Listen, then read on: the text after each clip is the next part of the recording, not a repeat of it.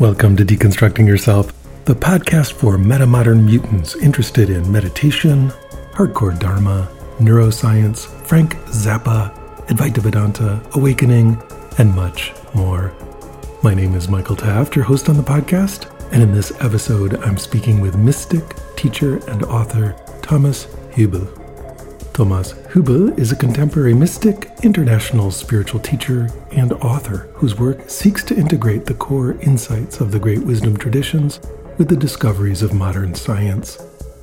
Thomas's teachings combine somatic awareness, advanced meditative practices, and analysis of multi-generational and collective trauma with transformative processes that address trauma and shadow issues. Since 2004, Thomas has been leading workshops, multi-year training programs, events, and festivals, and is the author of the book Healing Collective Trauma. And now, without further ado, I give you the episode that I call Meditation and Healing Trauma with Thomas Hübl.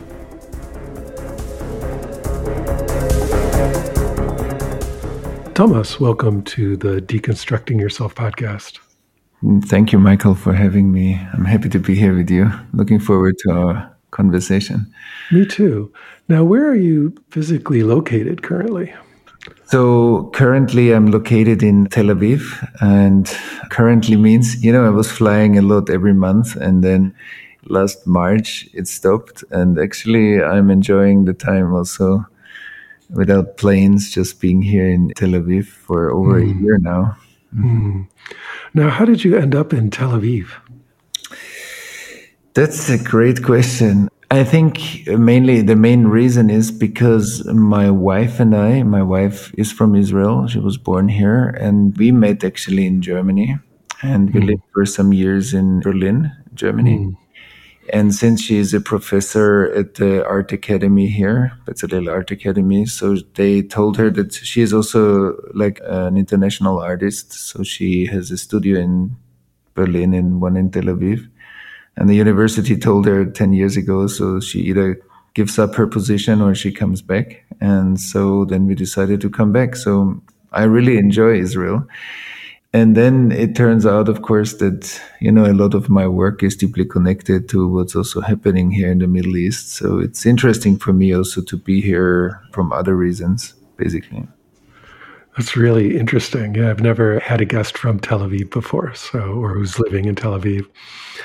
Now, you brought up like how the region is related to your work. So I'm curious if you can kind of unpack that a little bit for us. How is Tel Aviv related to the work you're doing?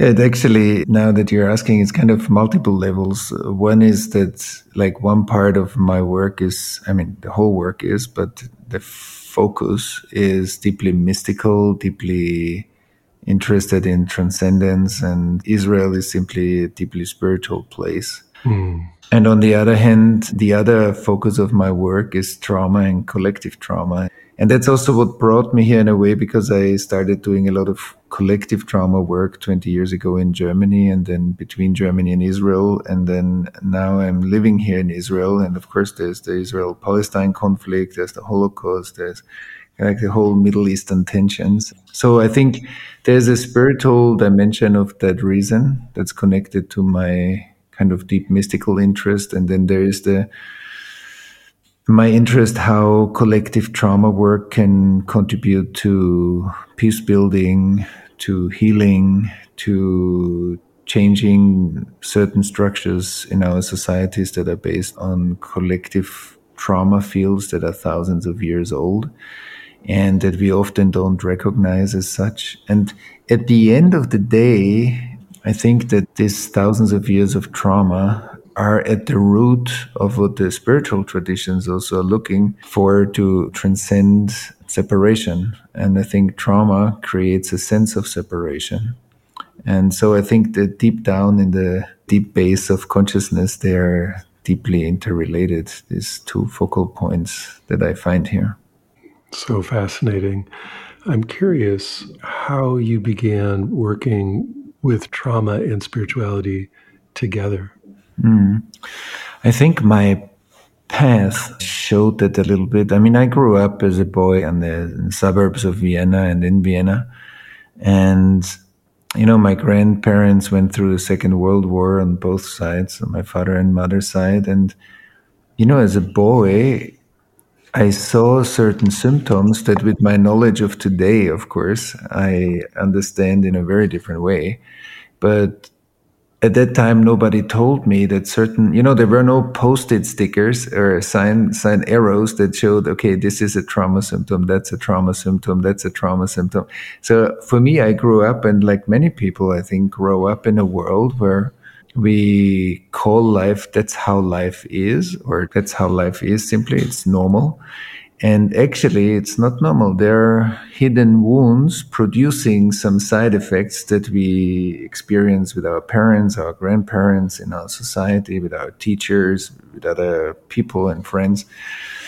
And so I think that's kind of also part of it. And when I was 16, I started to be a volunteer for the Red Cross, and I became a paramedic while I still finished high school, and then also in my first years of studying medicine.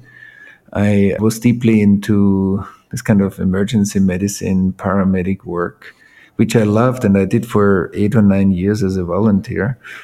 And that was a deep learning too for me. I learned so much about society, about different, parts of society, socioeconomic layers of society, about people in crisis and emergency situations, and about myself in situations where I needed to be fast, precise, grounded. So this was another big period.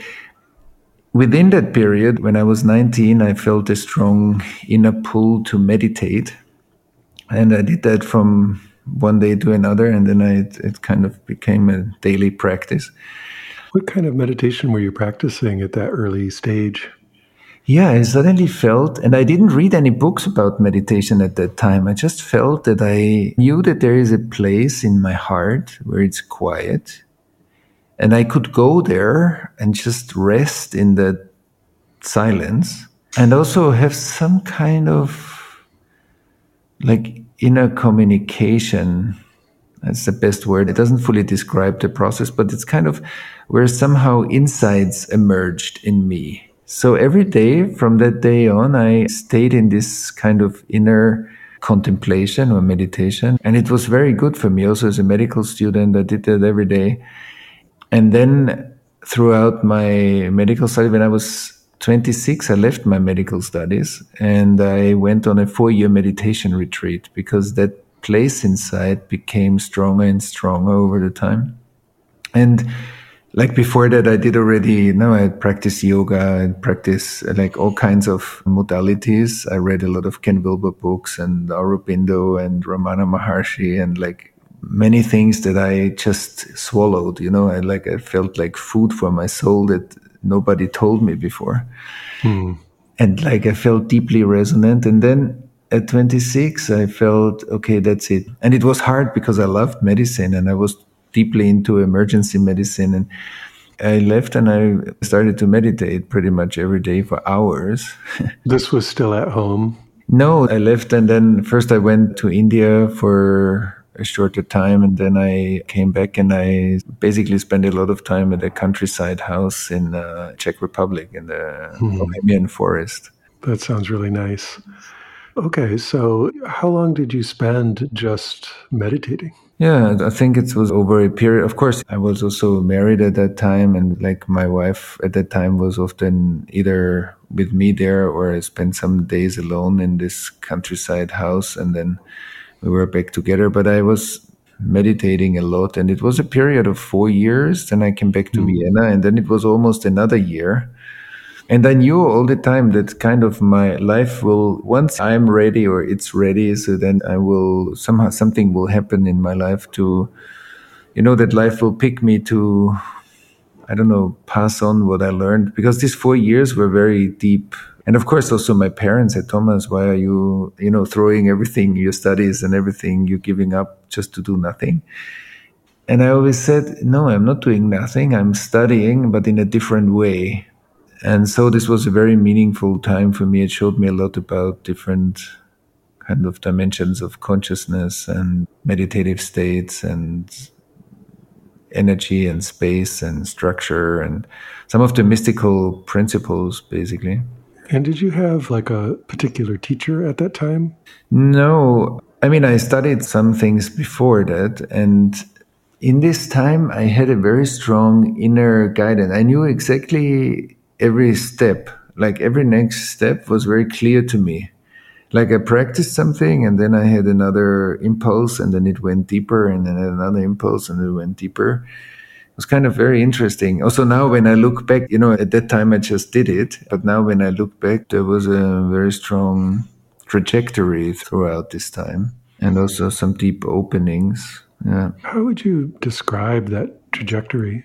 Like this kind of inner guidance took me deeper and deeper through various practices into, I don't know, it was like shedding layers of myself to come into deeper aspects of or deeper states of my meditation and also deeper states of revealing like how life works. I don't know, it's hard to say in words, but like the composition, how certain things are interconnected and how, in a way, the foundations of our reality are composed. I found this very interesting. I was very motivated and I was looking forward every day. It was to really explore. It was very interesting. It wasn't like I had to practice, I wanted to practice. And so, yeah, that was for me like a very important part of my life and my also development. And of course, I did stuff like psychotherapy for 5 or 6 years before. I did like a lot of personal work also, or personal healing work already before I went to these 6 years. So that was also important for me on my path. Yeah, and then my work started somehow. So from being very quiet, very much, I lived a very simple life. I had some money saved and I didn't need a lot of money. I was very happy with the practice. Yeah, and then it changed and I started to travel and people invited me to run groups and yeah, and then another life started. And so, what was that like when you began to teach? Yeah, it was interesting because, like, at first, I simply taught what I practiced myself and what I felt like I had a deeper grounding in these practices. And I felt also that a lot of practice in community, when you're not sitting in solitude, then it needs a lot of relational awareness practices. So we developed like what we call transparent communication, but it's a term that is already old that doesn't really describe what we do. It's not transparent because we just share everything. It's transparent because of using like contemplative attunement practices to come into a resonance with each other and feel each other and use our subtle sensing to be connected to each other when we go through processes. And somehow I was always interested also in my meditation time in collective fields. And pretty soon after I started teaching, these kind of eruptions of collective trauma material, especially in the groups in Germany. Imagine there are 80 or 100 people in a room and 40 or 50 have at once like a strong emotional release, see inner images of the war and the Holocaust. And that was strong. I remember the first time it was a very strong experience. And then we integrated it. And then it kept happening with every group, just different people, a similar process. Often on the third or fourth day, like a similar process came up in the groups. And so then I started to study that. And then I learned a lot through my groups. And now it's kind of almost 20 years ago that, first of all, many people think trauma is like something is wrong with me. The second thing is a personal thing, which it is also, but it's more than that. It's a personal and it's a collective phenomenon, and they belong together. Like there's a web of thousands of years of traumatizations, and I believe that some of it, every one of us carries inside, or we live in it and we carry it inside. So I learned a lot about this kind of what I call the interdependence of the individual and the whole, or the individual and the collective. How that bigger trauma field that we have been born into actually works, and how the collective unconscious holds a lot of split of information. And then in the spiritual practices, we practice a lot of presencing or presence practice, but the split of past interferes with it. So some people, for example, say, listen, it's so hard to calm my mind. And I say, yeah, because if you look at your thoughts, it's hard to calm your mind, because that's totally not the point. The point is that you're not aware of the stress that speeds up your thinking. And without the stress in your nervous system, you don't have such a fast mind. Then it's much easier to go to silent states. But the stress that is unconscious is part of our trauma history. And that's why, even for many contemplative practitioners, at least to a certain extent, trauma informed is very helpful, because it kind of gives us great tools to deal with the more difficult parts of our practice. Now, I notice a lot of people report having trauma, personal trauma, and this comes up very often as soon as their meditation starts to settle down a little bit. You know, that very first experience when the meditation starts to settle down a little bit, then with these sorts of folks, it can be the case that some traumatic type material comes up if that's present. And here you're introducing the possibility that it's not only personal trauma, but it's collective trauma, or potentially both. And so I'm curious about two things, but let's start with, how do you know the difference if someone's experiencing, a personal trauma reaction or collective trauma? Yeah, that's beautiful. First of all, I'm happy you're saying that the practice, because that's so important to know, that if my nervous system settles down, more stuff will come up, and many people start doubting their practice because there are more beautiful phases, and then something happens and suddenly you feel much more disturbed inside, you feel much more restless, or disconnected. And with a great guide, as you said it before, then somebody can give us a guidance and help us to go through these phases. That's very important, because otherwise I call it meditation crisis, but it's actually a detox process of the nervous system. Yeah, this is so fascinating, because people often tell me, like, oh, I think my meditation's gone backwards, or somehow I've lost it. And, of course, they haven't lost it or gone backwards. It's that they've uncovered some stuff that they need to work with. And so they're actually deepening, right? And encountering this upsetting material. Exactly. Mm-hmm. That's right. Very true. And it's very important, because without a guide or a mentor or a teacher, when we hit these places, as you said, people think something's wrong, or people stop it.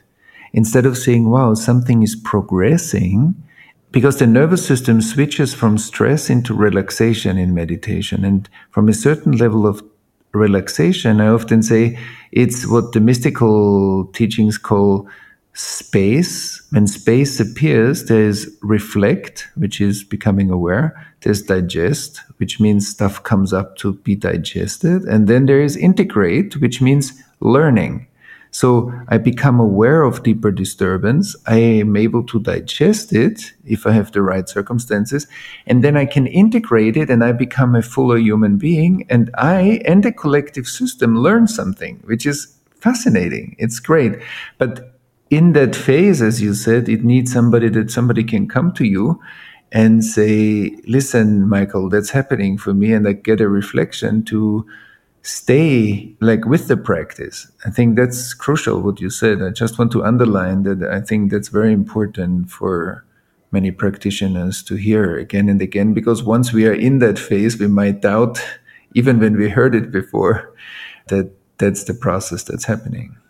And of course, everyone's individual, and yet I'm curious if you have a basic way to help determine whether someone is experiencing collective or personal trauma.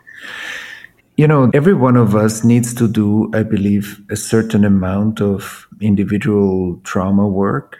in order to create a more coherent and mature self. Because in order, I can transcend and include, or I need to include and transcend. Like shadow, split of shadow needs to be first included and then transcended. What I'm saying is, in doubt, go to the innermost circle of intimacy, which is your self contact and your personal experience. Then there's usually between the individual and the collective, there is our ancestral trauma work, which means if my grandparents, for example, were in, I don't know, my grandfather was in the war. So, like the trauma that he experienced through getting injured is also part of the stream of our family system. And the epigenetics show more and more how trauma aspects are being passed on through epigenetic changes, especially through sperm cells. We can show this already, is passed on to the next generation. So it might be that I have already higher anxiety levels or higher stress levels just because I got it as an ancestral transmission. So then we expand the trauma work and include the traumatization of our ancestors. And since my grandfather was also, or my grandparents were also part of a war situation, we are all kind of in the aftermath of a massive, kind of world war. So that's the collective trauma dimension. And then for the next generations, it creates what I often call the permafrost of our society, that trauma has a kind of a cultural, creative dimension, that we create societal structures that are ice, not alive structures of consciousness. They are built out of frozen past and they are repetitive. So they create repetitive social symptoms that we often call, okay, that's how life is. And I would say, no, that's not how life is. That's how life is when it's hurt. And once we know what is hurt, we can take care of the wound. But if we call it normal, so we just neglect the wound.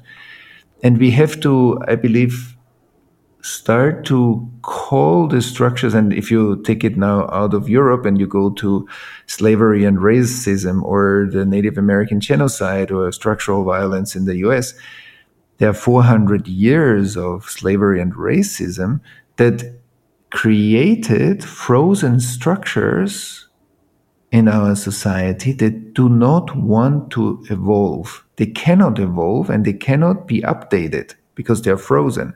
It's like you see something is frozen in the ice, it's not going to develop because it's frozen. You need to de-ice it first, and then it can like channel the energy back into the entire system. Otherwise, it's just on hold. It's a prisoner in time or of time. And I think that's the collective trauma structure. But many of us grew up in a collectively traumatized field. Our teachers are traumatized, our parents to a certain degree, our grandparents, our friends at school. So I grew up and I have been conditioned not only by my social conditioning, as we call it, it's social conditioning plus trauma conditioning. And that's why I think it's like becoming aware of collective trauma structures is a level of awakening, basically, because its nature is that it's split off and unconscious. So even if I have deeper states of meditation, I'm not necessarily becoming aware of those fragmented trauma structures because they are pushed into the unconscious. So I can have very high meditation states and still be in the same way unconscious because I'm not aware that I'm unconscious. So that's one thing. Then you ask me for the discernment. So if I am not able to discern, it's better to go back to my personal trauma work and then expand the map. As I become more stable in my own maturity, then I can expand the work and include my ancestors or include the collective sensing that groups, hundreds or thousands of people can start a system sensing process, which we call CTIP, collective trauma integration processes, where the groups of people become, in a way, the surface to integrate at least a portion of the split of collective field. So, and I think we're kind of at the threshold of doing much more collective healing work in the future. And technology, what we are using now to speak to each other over thousands of miles, I think has the power to synchronize that kind of work for us. So that's a great chance. Yeah, very fascinating and inspiring possibility. I'm interested in these repetitive traumatic structures in culture or in society. You gave some great examples of the ones in Europe, the ones in Israel, the ones in the US. Those still are kind of big concepts. And I'm curious if you can point out some really concrete examples to kind of bring it a little to life. Like, what's a very concrete example of a collective trauma structure in society? Let's see, I think one collective trauma structure is, for example, language. That there is the live part of language, and then there is the indirect, unconscious dimension of the language that encodes trauma. And due to the fact that we confirm that language in each other, we fixate in a way the trauma. So this sounds very complicated, but now here's an example. If I say, Michael, I talk to you and suddenly I have a strong tension in my throat. So you could say, okay, yeah, you understand what I'm saying. But what I told you is the unconscious description of like an unconscious process that I call tension. Mm-hmm. So I use a noun, tension, to describe what is a process because I'm not aware of how I made my throat tight. I'm telling you, I feel a tension in my throat. But the tension is the unconscious fixated description of a process. As long as I'm not becoming aware of the process, I cannot heal that part in myself so that tomorrow I will not have a tension in my throat. Most of the people have tensions all over their body, muscle tensions, and my heart is tight and closed. Yeah, but who closed it? So if in the moment you understand what tension means and say, oh yes, I'm sorry to hear that, in the moment you invest chi, life energy, in my unconscious description. So we closed actually a circuit to fixate the nature of attention, which doesn't exist. It's always a process. So trauma, on the one hand, creates unupdatable areas in life. They're frozen in ice and new information can't get there. In the regular personal development work, we call that regression. Somebody was traumatized at age 2 and the partner, the intimate partner triggers that place. The person answers in a way, becomes reactive and it gets scared to lose the partner, which is a fear that is very early. It's nothing to do with the current relationship. So that's one thing. The same thing we could call structural racism. And it's a fixated structure that is not non-emergent. It's not updating itself. It seems like it needs a crisis or a revolution or some sort of breakdown in order to evolve into something new. Every time we need a breakdown, we are actually dealing not with structures of consciousness, we're dealing with rigid or frozen structures. That's very important because the level of collective fear and the level of collective frozenness will prevent us to deal with the COVID crisis or with a climate change as one nation or one global community. It will always create fragmentation. And the other part where we can see that is for many of us, it was very important as children to not see certain things. When as a baby somebody comes too close, too fast, many times, I need to defocus my eyes in order not to get overwhelmed every time. If children experience domestic violence, parents are constantly fighting. So there are many, many reasons why reducing our clarity and capacity to see is being reduced. Like we show this often in our groups. how the trauma actually pulls out energy from the frontal cortex and from the seeing and creates like an unconscious not seeing on a certain level of development. And the collective version of it is what we call, and also Otto Schama calls, like collective absence. There are areas in our collective body where we collectively don't see. And one symptom of that is that, for example, I believe that most of the people nowadays that are users of technology and the internet consume more information that they can process and feel. Which means, for example, I read something on the news, some terror attack or somebody shot around in a school, or now with COVID, all the time new news about COVID. And I can intellectually hear or understand what a school shooting means. But most probably for most of the people, the emotional, the physical, and the system sensing aspect of my awareness is overwhelmed because it's simply very difficult to feel such an event. So often we are very informed intellectually, but we are not contemporary witnesses as holistic beings because we defend ourselves against that intensity because it's very painful. If millions of people do that, it creates a physical and emotional absencing. And that absence has an effect. Or when we look at this on the ancestral level, we could say, recently somebody asked me in a collective trauma course, like, am I responsible for the atrocities that one of my ancestors committed? And I said, no, you're not responsible for the actions of your ancestor, of your grandfather. But responsibility means that you have the ability to respond to the after effects of those choices. So if I say, oh, it's so hard for me to look at what my grandfather did, I just want to be with my life now and with the future because it's too hard for me to look back. If it's the same amount of energy that I can see in my past, I can see in my life today.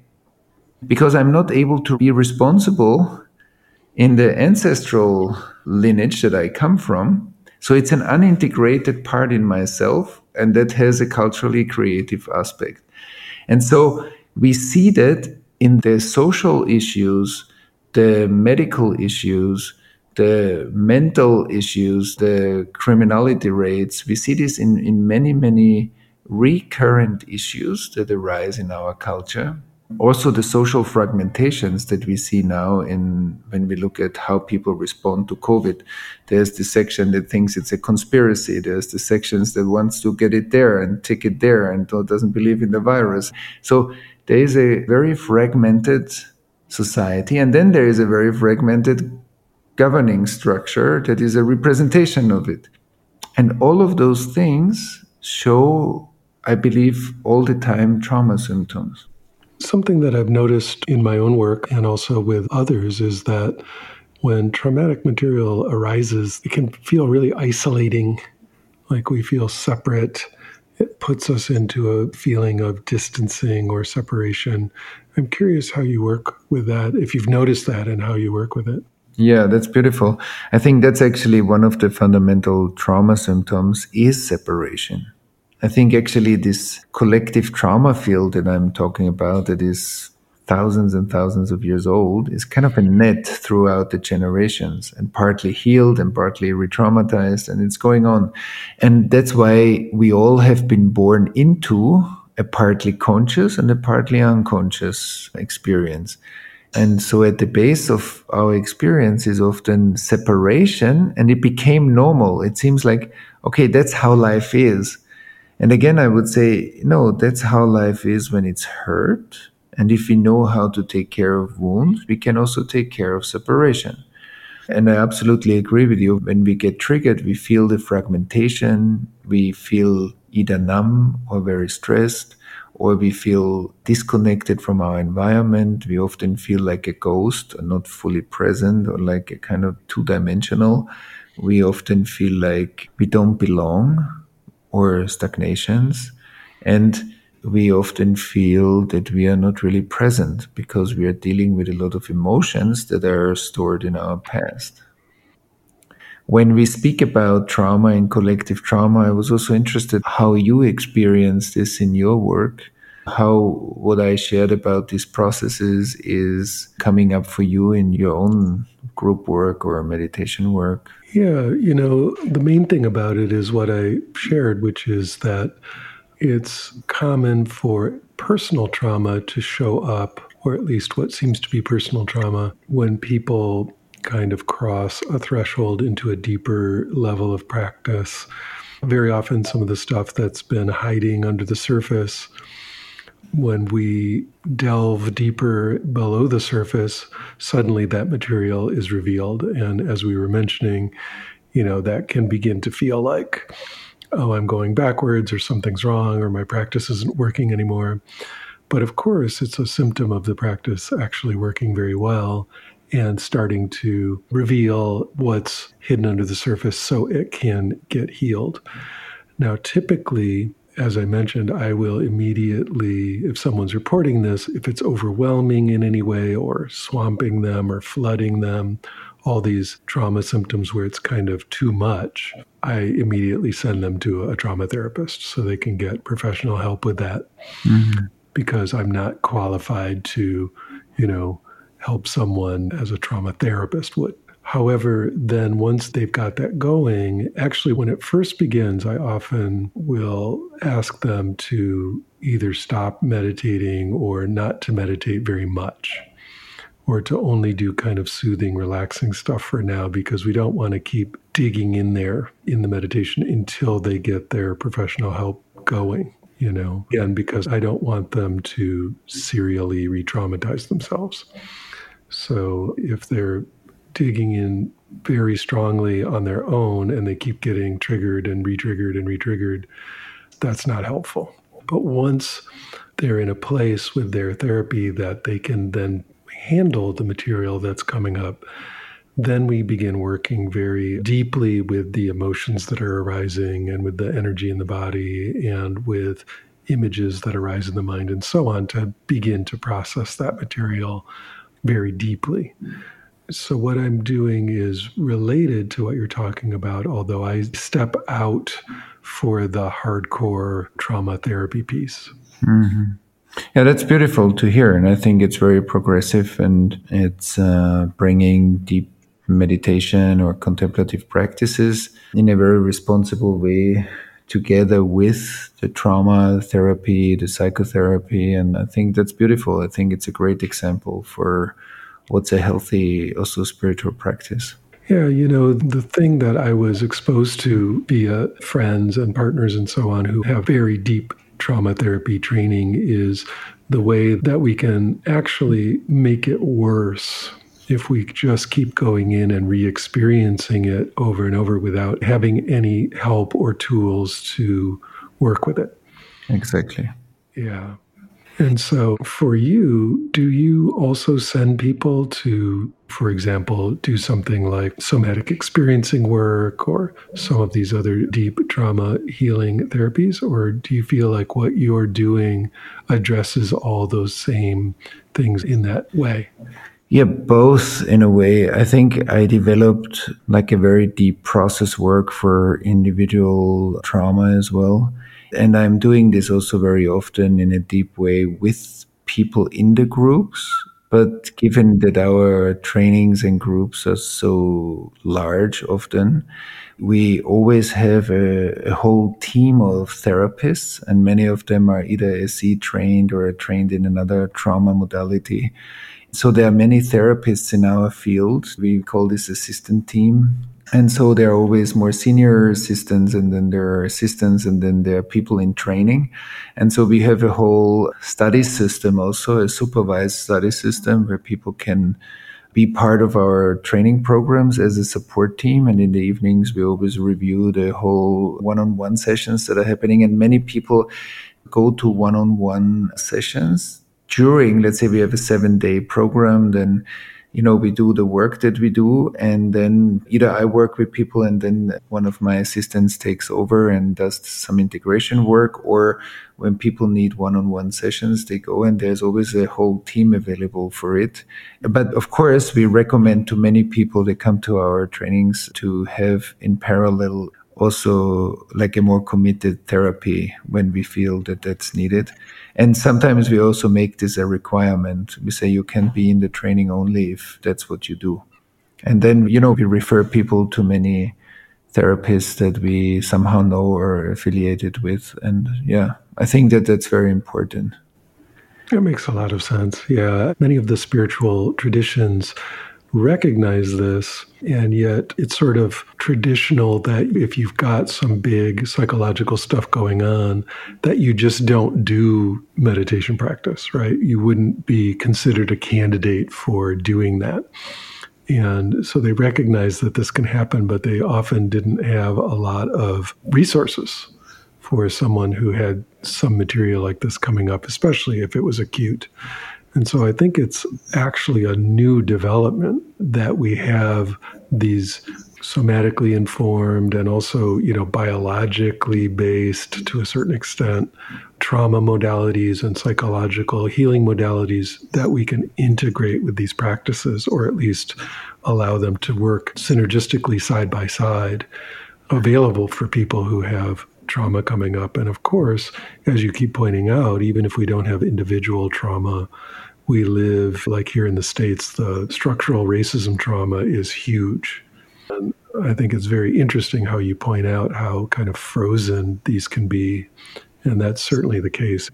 So we're all involved in these structures, and they can be not only kind of frozen. To anthropomorphize it for a moment, they almost have like a self-defense quality where when you try to work with something like structural racism, it deflects that. It actually sort of pushes back in a social way. It has its own sort of way that it keeps itself in place. And so, again, even if we don't have these personally, there's a lot that we can work on in our family systems and in our societies. So it's really powerful stuff. Exactly. It's beautiful how you put it. And I also love it that you said that it's a new development to combine all those modalities and create a bigger field of work and know what's the best thing to do at which time in our development. So I think that's a very high intelligence that's unfolding, and collaboration and networking and a lot of exchange are very needed to have a highly intelligent network of practice. So that's beautiful. And as you said, the defense mechanisms in our own psyche and in our own kind of trauma structure, they are highly intelligent, and we need to learn to, get to know them in order to dissolve or change them from inside out. And that's only possible if something more trustworthy comes into our development than that specific defense mechanism. For example, more coherent relations or, healing environments and so on. And that when we look at structural racism, that it's a symptom of a much deeper collective trauma field. And as long as we bump against the defense of the trauma field, it will be very hard to change it. But if we get to the underlying forces that we can step by step bring into our awareness, also that defense mechanism that you spoke about can slowly relax and melt and be turned into owned aspects of every one of us. Because I often say, we are all shareholders of the collective unconscious, and we need to take back our shares. If we want to create a collective healing, so we need to, to take back our shares and stop investing into structural violence. And often by saying I don't have any trauma, I am an investor. That's very important, because I'm not aware of how, by living in a culture, I am an investor in, most probably, in some of the collective trauma structures. And that exploration is simply very, very needed, as you said. Good. So if we're noticing some of this arising, coming up in ourselves, in our practice, of course, we can go to trauma therapy and get various direct help by professionals. But I'm curious, what would you recommend someone do also for themselves when they notice traumatic material coming up in meditation? I think it's responsible to go to a professional if I see that the trauma material really overwhelms me and it's not something that I can deal with by myself, that I can deal with together with my partner in my relationship, together as a family when we have issues in the family system. So we always say the resources or the coherence are the base that has the power to integrate the fragmentation. But if the fragmentation is simply too strong, so I need support. So that's where the professional comes in. And for myself is first of all that we know that most of the things that we are dealing with in meditation, contemplation, but also our daily life are the symptoms of the trauma. It's not the trauma itself, it's the smoke and it's not the fire. And what we can do, like, because I believe that spiritual practice, like contemplative and meditative practice, can either be an excellent bypass, not to try to deal with the trauma or the difficulties in life, or it can be an excellent resource if it supports me to be also with the manageable or the discomfort that I can still experience, then it makes me stronger to go through the discomfort. Number one practice is that I'm going through my practice when it's beautiful and quiet and open and like it's amazing. And I'm going equally through it when it's not so open, when it feels more tight, that I become more and more aware of dissociated feels, that I maybe fears come up or all kinds of emotions come up, and my meditation feels more disturbed, as we said before. So that I know that all of this is part of being a more and more experienced meditator. The second step is that I see that my body is a cup, is the structure. And one part of healing is grounding my internal process through the body. And often spiritual practitioners want to get out of the body in a way to strengthen the part that anyway left. And because to be in the body is not always comfortable.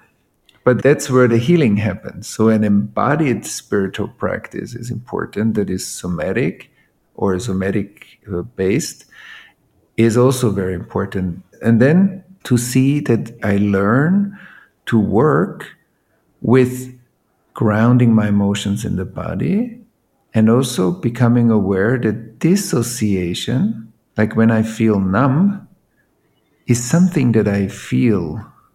Numbness is something that many people either are not aware of or is something that we want to get over with. Like we want to get into the feeling because we think feeling is good. But if I'm numb, I'm saying I'm touching a field in myself, a place where I was overwhelmed, and numbing was better than feeling. Because as kids, we haven't had many chances to deal with overwhelm. And one of them was numb. I make myself numb. I stop feeling.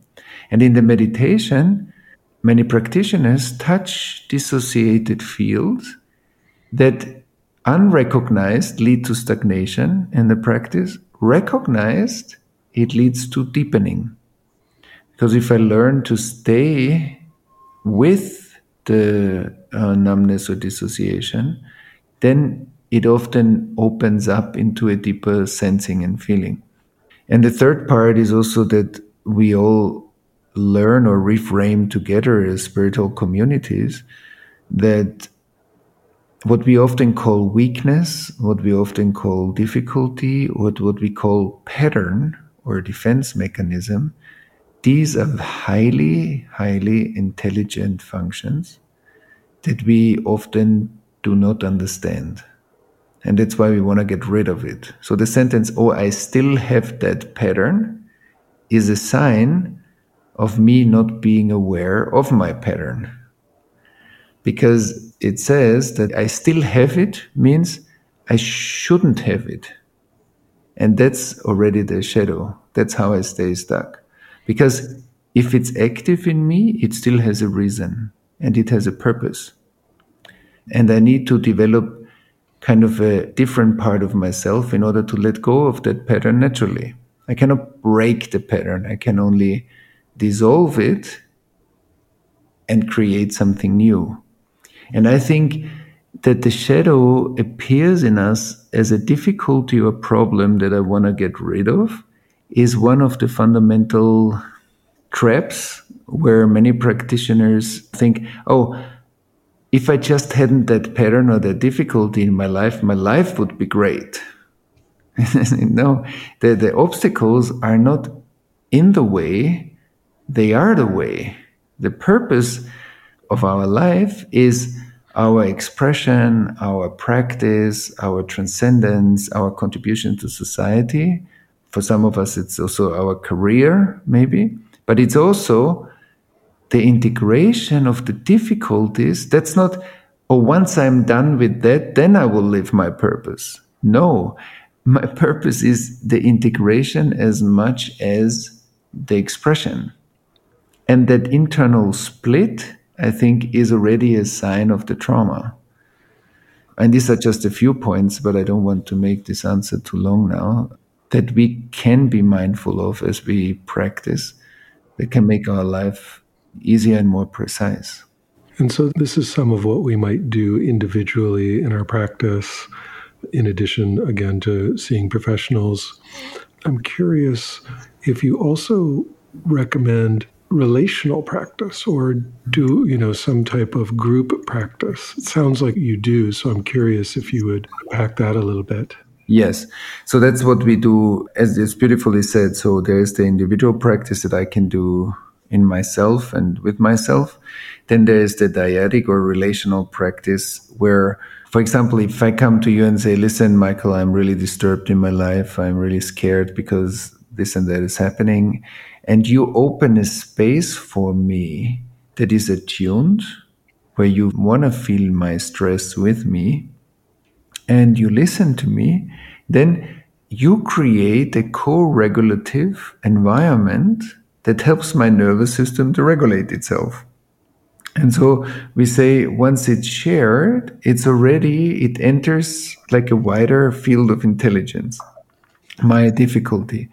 So there's that power of relation, and a lot of trauma has been inflicted through inappropriate relation. And now relating is a key element of its healing. So presence and relation is very powerful. The next step is that when I look at you, then the Michael that I see or hear happens already in my brain. It's not that I see the Michael that's out there. I see that the Michael that appears as a visual in me is already like a perception in me. Mental construct, yeah. Yeah, it's a construct, and it's you being coded like a coat. You're coated in my perception. And the way I find out if the Michael in me is congruent with the Michael out there with you is through relating. Relating is a fast updating of the Michael in myself. So when I sense you while we speak, and if I am in resonance with you as we speak here, so then I update you as a process in myself all the time. It's like a data streaming. But often relation is a downloaded video onto the hard drive, which means I'm not connected to you and I'm dealing with my past image of you. So you become a construct in me if I lose my sensing of you, because the basic relational building block is I feel you feeling me. When I feel how you feel me, our nervous systems are in a resonance field. Resonance is the language of relating. And so I can update the Michael that lives in me through a constant data streaming, But if I lose my connection to you, my felt connection, then I start thinking about you, and then you become a mental construct. And then actually the Michael in me is already old. I'm not anymore seeing you, I'm seeing an image of you. And I think that's a very important process. And on a collective level, because you mentioned the groups, the same process happens when we are hundreds of people in a room and people attune to each other, people feel each other, and there's kind of a system sensing. So the social organism becomes more aware of its own process, which is a conscious process, basically. And we all contribute to this. So contributing to a group experience is creating collective coherence. And collective coherence is the resource that helps us to integrate collective trauma. And that's why I think, we will still in the future do individual trauma work, but we will also develop much more functional tools for much wider collective work that needs to be done in groups with a high level of relational competence and a high level of presencing or presence work, mindfulness, so that all of that creates a coherence field that can deal with 400 years of racism, that can deal with, a Holocaust, of course, in portions and as it's adequate and appropriate. That kind of engine is a very intelligent computer. We as a group are a super intelligent biocomputer, especially when we are synchronized. So the data flow between us is very high. And that's, I think, what some mystical traditions call the web of life. The third person perspective of awakening is a flow of light. So then the light flows through all of us, and we call it group relation or group presence. And so what are you currently developing? What are you making new these days? Yeah, on the one hand, we are developing the School for Collective Trauma Integration. Like, it's a long training program where people can go through what we call the individual trauma integration, the ancestral trauma integration, like learning also about group work and how individuals can heal in collective spaces, because collective spaces are very powerful.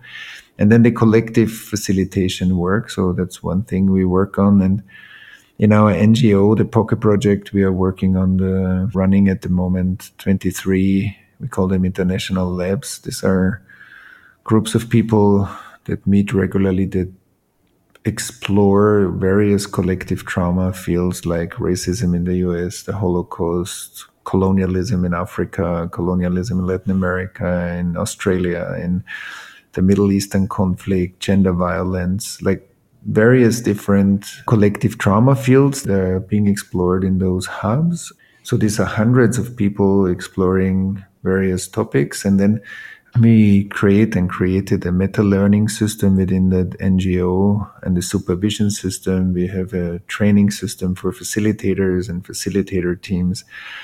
So that's one. And then we are on the way to develop some countrywide collective trauma processes, so that we look at how to work with the biggest systems in a society to make it more trauma informed, and to work with the various stakeholders in those systems to bring in much more collective and individual trauma understanding. For example, in the medical field, in the education field, in the army, in various fields that make up a society. And so we do this through in-person classes, through online classes, and also through the NGO work, where we also work, of course, with many volunteers that are interested in that and do write publications. And so now, in a way, the individual, ancestral, collective work that we developed over many years are coming together through a kind of methodology, I would say, that is teachable. And it's deeply grounded in the mystical and transpersonal dimension also. So yeah, that's what we are developing right now. It's just a part of it. An extension of the practice from the individual mindfulness practice, the relational mindfulness practice. On the collective level, we have the group processes or large group processes, but we also have a process that's called global social witnessing. That means that, for example, if I take one news feed into my meditation, so I have a morning meditation, I meditate maybe an hour or half an hour, and the last 5 or 10 minutes, I take something that happened in society and I learn to presence, to tune in with, and to feel what's actually happening in me, what's my relation to that event. And so when something more traumatic happens in society, there's a high tendency, as I said before, to intellectually read about it, but then to dissociate from it because it's uncomfortable. And if I'm working my own personal trauma right now and I'm anyway shaky, so that's not the right practice. But if I feel more stable inside at the moment, then I can see, okay, what is actually when I practice some system sensing? System means the social body. So I take anything that happened from a political argument that I totally don't agree with to a traumatic event in our society or anything basically that it's not immediately easy for me to relate to. And then I witness how my physical body responds to that, what's the emotion that comes up, what's my mental framing of that event, and what's my relation. Do I feel disconnected and protected or withdrawn? Do I feel open?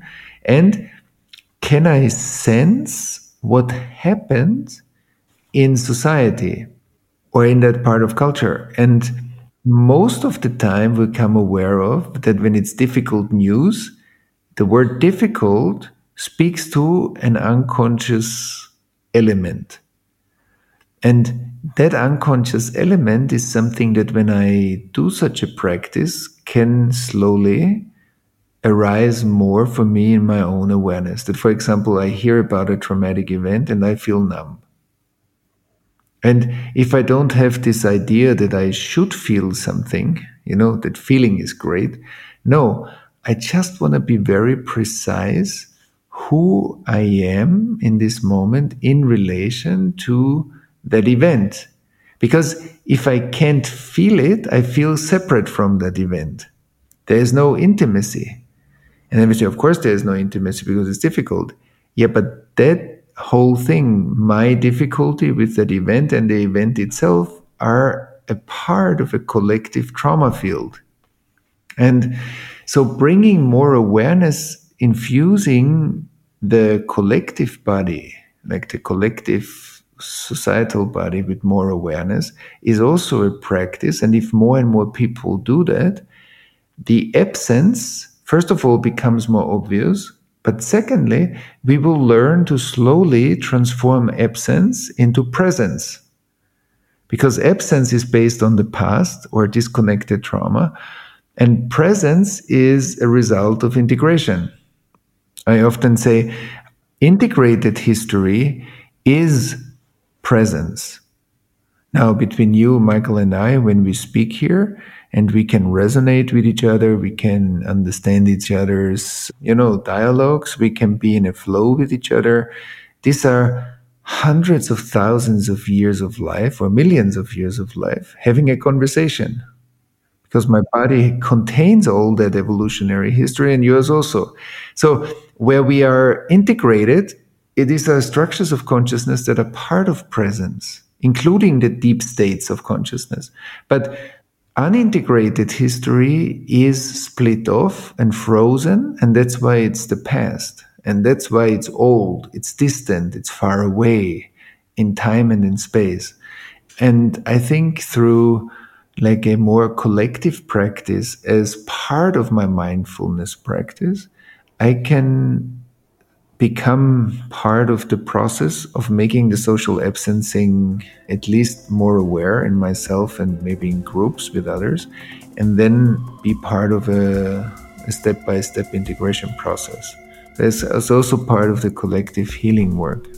Well, thank you so very much for having this conversation with me today, Thomas. I really appreciate your time. Yeah, thank you, Michael. What a beautiful conversation and very sensitive and resonant. So thank you very much. Yeah, thank you, Thomas. All right, bye-bye.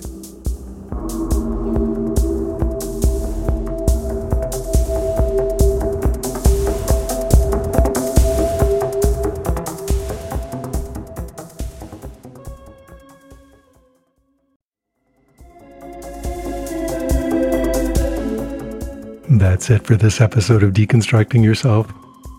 I'd like to let you know about an upcoming retreat with me this summer in Costa Rica. From August 3rd to the 10th, we will come together to focus on non-dual meditation practice with a particular theme of embodiment of awakening in meditation and in life. For 7 days, I'll be giving non-dual meditation teachings, practices, and guided meditations, as well as personal meditation instruction to each member of the group. The retreat will be hosted at the Blue Spirit Retreat Center, located in the Nosara region of Costa Rica's Pacific coast. The retreat center is perched on a hilltop overlooking the ocean and a 3-mile white sand beach that is a protected turtle refuge.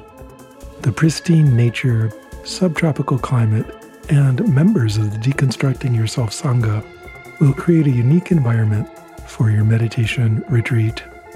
If you're interested, check out deconstructingyourself.org, where there's a link to the information page. I look forward to seeing you there. If you enjoyed the podcast, please recommend it to a friend or talk about it on social media. Doing that helps it find its way to more people who might be interested. If you're moved to support the podcast, you can do that by contributing to the production costs on my Patreon page. That's at patreon.com/Michael Taft. The money goes to support the recording, production, and bandwidth costs of this program, which are substantial. By contributing to Patreon, you're making it possible for me to continue to create and share these conversations as often as possible. A special perk for high-level contributors is a monthly or even bi-monthly event with me on Zoom, where you can ask me any meditation questions you have. I deeply appreciate your support. I also have a number of free resources for you, beginning with my YouTube channel. There are hundreds of hours of free guided meditations and videos there, so if you're interested, that's quite a large resource and offered to you completely free of charge. The channel address on YouTube is MWT111, or you can just search my name, Michael Taft. I encourage you to subscribe to the channel and join me each week for a new live guided meditation session. If you'd like to interact with a broad community of people interested in meditation, particularly those who engage with my YouTube meditations, I have a free Discord server called Deconstruct U. That's Deconstruct and then just the single capital letter U. There are a large number of discussion channels there, and it's free, so hop on the server and introduce yourself. And of course, there's the deconstructingyourself.com website itself, which has articles, interviews, and more about meditation going back over 12 years at this point. So be sure to check that out. Beyond these free options, I also have a number of paid online courses to help you grow and develop in your spiritual practice. You can find out about those either by signing up for my email list at deconstructingyourself.com/signup or at the site deconstructingyourself.org. I look forward to seeing you in class. The Deconstructing Yourself podcast has always had excellent sound, which is the result of an amazing audio engineer and amazing human being named Stephen McNamara. He's an all things audio person with many decades of experience in producing music and spoken word audio. If you're interested, you can contact him at his website, yogitar.com. That's yogitar.com. Music on the Deconstructing Yourself podcast is a track by Peter Bauman entitled Crossing the Abyss from his album Machines of Desire. Thank you for listening.